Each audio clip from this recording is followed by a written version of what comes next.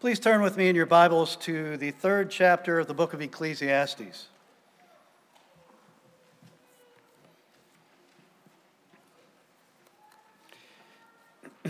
Ecclesiastes chapter 3. And this morning we will be looking at the first 15 verses of Ecclesiastes 3. Please give your full attention to God's word. For everything there is a season and a time for every matter under heaven, a time to be born and a time to die, a time to plant and a time to pluck up what is planted, a time to kill and a time to heal, a time to break down and a time to build up, a time to weep and a time to laugh, a time to mourn, and a time to dance, a time to cast away stones, and a time to gather stones together, a time to embrace, and a time to refrain from embracing, a time to seek, and a time to lose, a time to keep, and a time to cast away, a time to tear, and a time to sow, a time to keep silence, and a time to speak, a time to love, and a time to hate, a time for war, and a time for peace. What gain has the worker from his toil? I have seen the business that God has given to the children of man to be busy with. He has made everything beautiful in its time. Also, he has put eternity into man's heart, yet so that he cannot find out what God has done from the beginning to the end.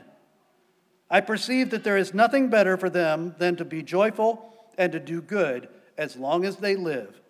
Also, that everyone should eat and drink and take pleasure in all his toil. This is God's gift to man. I perceive that whatever God does endures forever. Nothing can be added to it, nor anything taken from it. God has done it, so that people fear before him. That which is already has been. That which is to be already has been. And God seeks what has been driven away. This poem at the beginning of chapter 3 in Ecclesiastes is probably the best known passage from this book. It's actually even pretty well known out there in the broader culture, mainly because of popular music.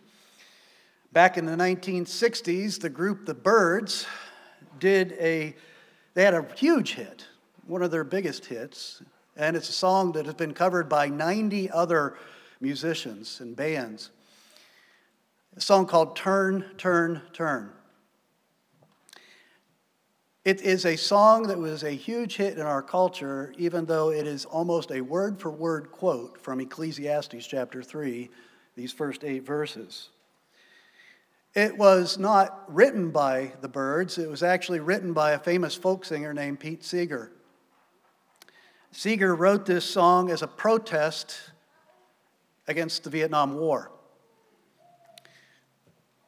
He wrote it, actually, if you look at the lyrics to the song, Turn, Turn, Turn, it's almost word for word from what we have here in Scripture, except the only significant change he made was in the last phrase that he added to the end of the song. The last line in the song, Turn, Turn, Turn, says, a time for war and a time for peace. I swear it's not too late. It's unfortunate that he felt the need to add that phrase at the end. And it's ironic because by adding that at the end, he's basically making a plea to say, we can bring an end to this war. We, if we really work together, we can bring peace to the world.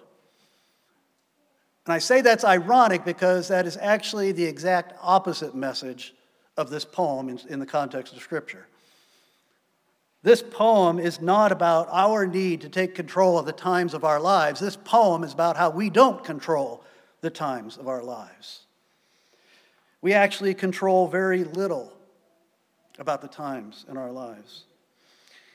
Don't you really wish, if you admit it, don't you wish that you could hit the pause button on the timeline of your life sometimes?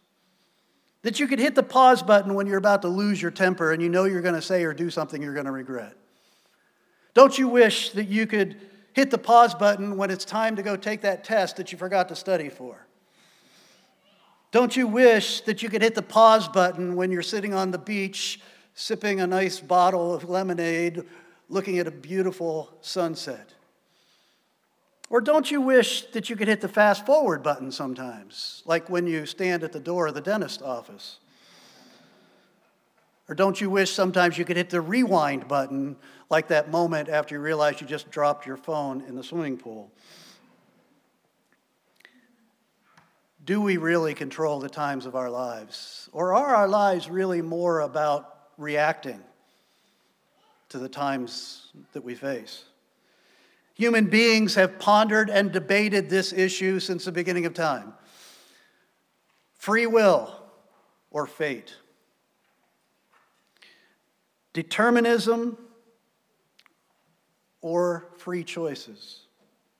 Do we control our lives? Or is there some force beyond us that actually controls us?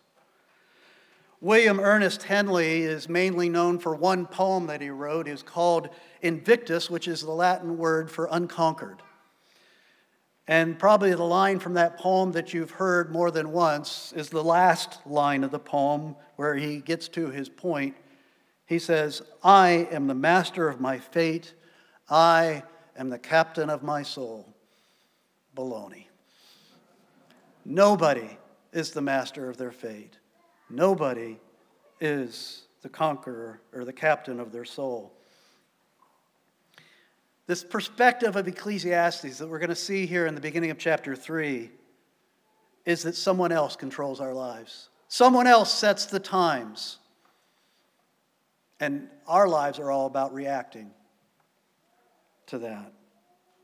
Remember that the speaker here, in this portion of Ecclesiastes, the speaker is this hypothetical person we're calling the professor, because he's all about philosophy and worldview and how that impacts life. But particularly remember that this professor has limited his worldview to what's under the sun. Ignoring the reality above the sun, ignoring spiritual reality, only the material world, what's under the sun, he's looking for meaning and purpose. If all there is and all we can know is what's under the sun, what is the meaning and purpose of my life? He has sought that meaning and purpose so far in 3 areas. First of all, in knowledge and wisdom. And then secondly, in his prosperity and his pleasures in this world. And then last week we saw how he looked to his work to find meaning and purpose in the work that he did. But each time, each one of these 3 quests, he's ended up at the same place. It's all meaningless. It's chasing after the wind. So now he looks at life, and he looks at the timeline. He looks at the passing of times. He looks at the events that happen under the sun. And he tries to find meaning and purpose in that. When he looks at what happens in his lifetime, in the lifetime of the people around him, in the events of the world, he sees order, not chaos. Not only does he see order and structure in the creation, but he sees order in history as he looks at history. There does appear to be some plan or some purpose behind everything that happens in the world. And that's why he says in verse 1, "For everything there is a season and a time for every matter under heaven." This is what he observes. And then he basically takes, there's 14 different pairs, and it's always amazing how God always seems to somehow bring in the symbolism of 7. 14 is 7 times 2.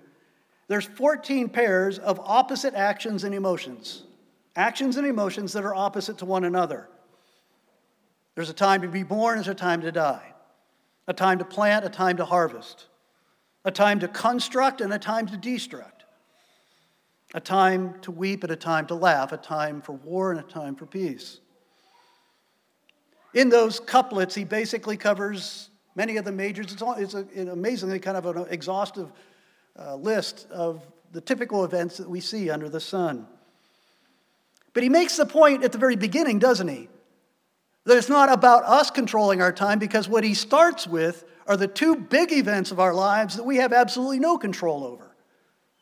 The time we're born and the time that we die. Job says in chapter 14, man who is born of a woman is few of days and full of trouble. His days are determined, and the number of his months is with you, God, and you have appointed his limits that he cannot pass. And so how do we live in light of the fact that we don't control the events of our lives? When you face an event, when you face a time in your life, a time to die, a time to be born, a time to die, a time to plant, a time to harvest, time for war, time to peace, how do you know what's appropriate? Well, it depends upon the circumstances, doesn't it? If you, at least in Pennsylvania anyway, if you plant in November, that's a bad idea. If you harvest in April, that's a really bad idea. He mentions mourning and laughing. If you mourn at a wedding, that's inappropriate. If you laugh at a funeral, that's inappropriate. In verse 7, he talks about tearing or sowing or keeping silent or speaking. And most commentators think that he's actually referring to the event of death. He really, as we've seen, has death on his mind a lot. But when you think of the death of a loved one, in biblical times, the response to the death of a loved one is to tear your garments in grief and mourning. And so is it a time of tear, or is it a time to sow? In other words, the time of mourning needs to end now, and we need to go on with life, so we need to sew our garment back together so that we can wear it. Or when you're mourning over the death of a loved one, is it a time to speak to the grieving person, or is it a time to be silent and just be there? Again, we're reacting. There's an appropriate reaction if we understand the times, the circumstances of the time that we're in. And the point of the whole poem is that the times of our lives determine our path, it determines our feelings, it determines our actions. We don't control the times of our lives, they control us. We don't control the times of our lives, they control us. That's just a truism as he examines what life is like under the sun. Well, that's the point of the poem. It's beautiful, it's rhythmic, it's really a great poem. But that's the point of it. Why does he tell us this? What's his reflection upon this? Well, that's what verses 9 through 15 are about. He says in verse 9, "What gain has the worker from his toil?" He asks that question all the time in the book of Ecclesiastes. What gain is there? What's the profit in this? And when he asks the question, it's always a rhetorical question. It's always to be assumed that the answer is none.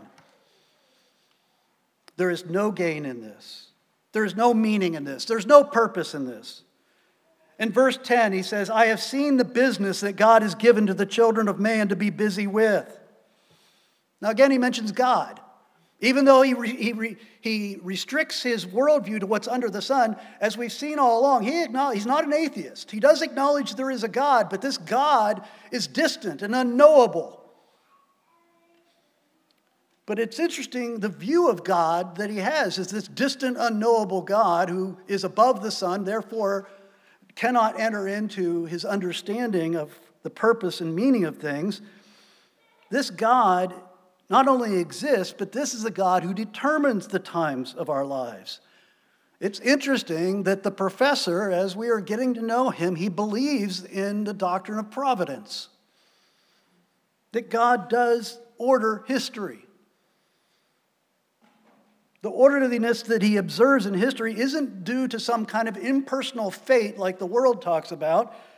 It comes from a creator who has determined the times of our lives. He believes that God is sovereign. He believes that God has a plan for our lives. That's not the issue. The problem is he can't make any sense of it. He doesn't understand, looking at the times of our lives under the sun, what in the world is God doing? And so the work that we are given to do to him is just busy work because he sees no meaning and purpose in it. In verse 11, he makes this statement. It sounds like a very positive statement. He says, He, God, has made everything beautiful in its time.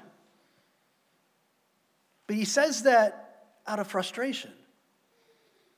He's basically saying who it is that it's God who determines if it's an appropriate time to plant or an appropriate time to harvest. It's God who determines whether it's an appropriate time to embrace someone or to refrain from embracing someone. And so God has ordered all these things in such a way that from God's perspective, it's beautiful in his sight. In verse 14, the professor says, I perceive that whatever God does endures forever. Nothing can be added to it, nor anything taken from it. God has set the times. You can't add to them. You can't take away from them. He has a beautiful plan in his own mind that cannot be added to or taken away from. He has the same view of God that's revealed to us in Isaiah 46, verses 9 and 10, where God says, I am God and there is no other. I am God and there is none like me, declaring the end from the beginning and from ancient times things not yet done, saying, my counsel shall stand and I will accomplish all my purpose. If he believes in a powerful, sovereign God who has a beautiful plan for all of history, why does that frustrate him? Well, that answer is at the end of verse 11, where he says, he, God, has put eternity into man's heart, yet so that he cannot find out what God has done from the beginning to the end. He's referring again to the fact that we are made in the image of God. Why do we care what the big plan is? Why do we even care? Because we're made in the image of God. It's wired into us to care. We are not like the dog or the cat that as long as you feed them and take care of them, that they're fine. No, we want to know why. We want to find meaning and purpose in life. We aren't content just to exist because we're made in the image of God. He's put eternity in our hearts. He's given us this innate sense that there's more to reality than what we can touch and feel and hear and smell. There's more to reality than this physical world under the sun. He's put eternity in our hearts, but we cannot figure it out. What the big plan is, what the meaning is, what the purpose is.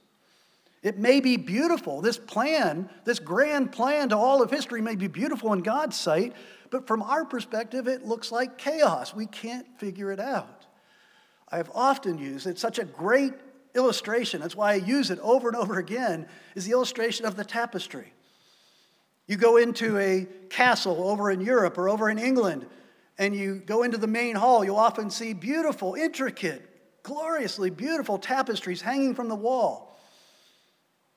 But when you go over and you take the corner of the tapestry and you pick it up and you look behind it, on the back of the tapestry, it's nothing but a chaos of threads.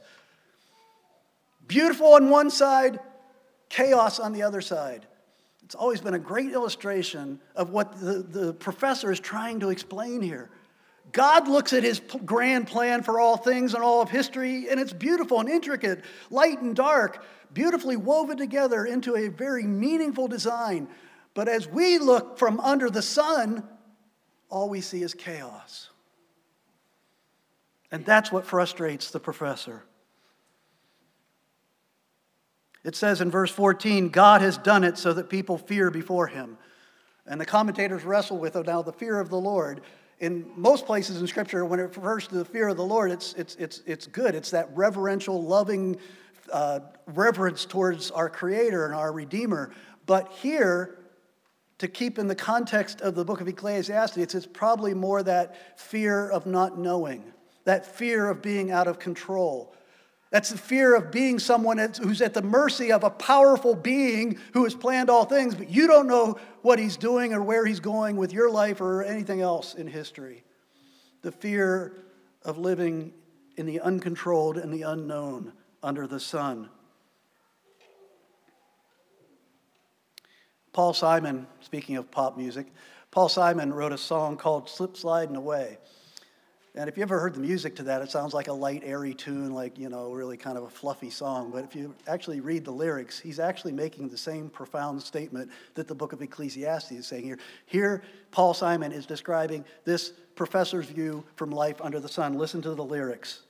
God only knows. God makes his plan. The information's unavailable to the mortal man. We work our jobs, collect our pay, believe we're gliding down the highway, when in fact we're slip-sliding away.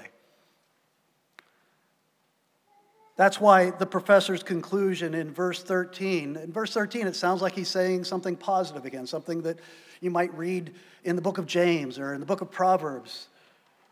But understand that as he says what he says in verse 13, he's saying it out of frustration and resignation in this powerless state of being at the mercy of a sovereign God who's ordering time in a way that we can't understand. And so he says, everyone should eat and drink and take pleasure in all his toil. This is God's gift to man. Remember last week, this is what he said about our work. Since you cannot under the sun find meaning and purpose in the times of your life, the best you can do is enjoy a good meal, enjoy a fine drink, enjoy the very temporary productiveness of your work, but it's all going to go away in a moment, and ultimately it's all meaningless and purposeless. In other words, carpe diem, seize the day. Enjoy the moment as long as it lasts. If God gives you the ability to have these pleasurable moments in this world under the sun, but since everything ultimately is unknowable and without meaning and purpose, enjoy it for the moment, but it'll be gone with nothing left to show for it. There is nothing to be gained. He always comes back to that bottom line. All is vanity. Vanity of vanities. All is vanity. It's all chasing after the wind. But, and remember, this is the point in every one of these Ecclesiastes sermons when we're going to say, but what does the rest of Scripture say? The book of Ecclesiastes was always meant to be written in the context of the rest of Scripture. The professor's perspective is always meant to drive you to the rest of Scripture to find meaning and purpose, because that's where we will find it. We can find out what God has done from the beginning to the end. Why? Because God has revealed it. Hebrews chapter 1. Long ago, at many times, in many ways, God spoke to our fathers by the prophets. You see, that's what the professor has not brought into his equation of searching for meaning and purpose under the sun. He has not brought the revelation that God has given to us through his word into his equation. Revelation has come to us from above the sun to show us what God's plan and purpose is for all of history. Did you notice there that the professor says that nothing can be added to or taken away from God's sovereign plan for the times of our lives? I point that out because what's interesting is that the Bible says the same thing about itself. Nothing can be added to or taken away from what God has revealed in his word. 3 times in Scripture it says that. Do not add to or take away from the revelation that God has given to us in the Scripture. This is the unveiling of God's beautiful plan for all the times of our lives. For the beginning of history all the way to the end of history, here is God's revelation. Here is the plan. It doesn't reveal everything to us. There's many times in life where we wish it was more detailed as a plan. Who does God want me to marry? What job does he want me to take? Where does he want me to live? No, we are given all the revelation about God's grand plan for the times of our lives is all here. It is sufficient for every need, every moment of our lives. In Deuteronomy 29, verse 29, it says, the secret things belong to the Lord our God, but the things that are revealed belong to us and to our children forever, that we may do all the words of this law. Remember when the disciples, after Jesus was raised from the dead, they wanted some more details about the plan of God, and they asked him about his second coming, his coming in the kingdom. Remember what he said in Acts chapter 1, verse 7. He said, it is not for you to know the times or the seasons. That's not been revealed to you, and it won't be revealed to you. It's not for you to know the times or seasons that the Father has fixed by his own authority, but you will be my witnesses. You have what you need. God has revealed to you what you need to know to fulfill the mission that he has called you to accomplish in this world. Go and be my witnesses. The word of God is sufficient. It's only by God's word that we know what is appropriate for the times of our lives that we don't control. God controls the time of our lives, whether they're good times or evil times, good times or suffering times. God is in control of the times, and how do we know what's the appropriate reaction on our part? That's why we have the Word of God to teach us. Whether to live or die, whether to plant or uproot, whether to build or destroy, whether to dance or to mourn, God's Word will guide us. You see, God is not distant. God is holy and transcendent, yes, but He is also intimately involved in every detail of every life, of every time under the sun. And God loves His people intensely. He has not only planned all of history, He has entered into history in the person of His eternally begotten Son, Jesus Christ. God, in the right time, the exact right time, in this beautiful, intricate tapestry of a plan, at the very perfect time, God sent His Son. That's Galatians 4:4. When the fullness of time had come, God sent forth His Son, born of a woman, born under the law, to redeem those who are under the law. And at the very perfect time, Jesus went public in His ministry, because it says in Mark chapter 1, verse 15, Jesus, at the beginning of His ministry, He declared, "The time is fulfilled and the kingdom of God is at hand." And the night before Jesus was to go to the cross to die and shed His blood for our sins, John wrote, Jesus knew that His hour had come to depart out of this world to the Father.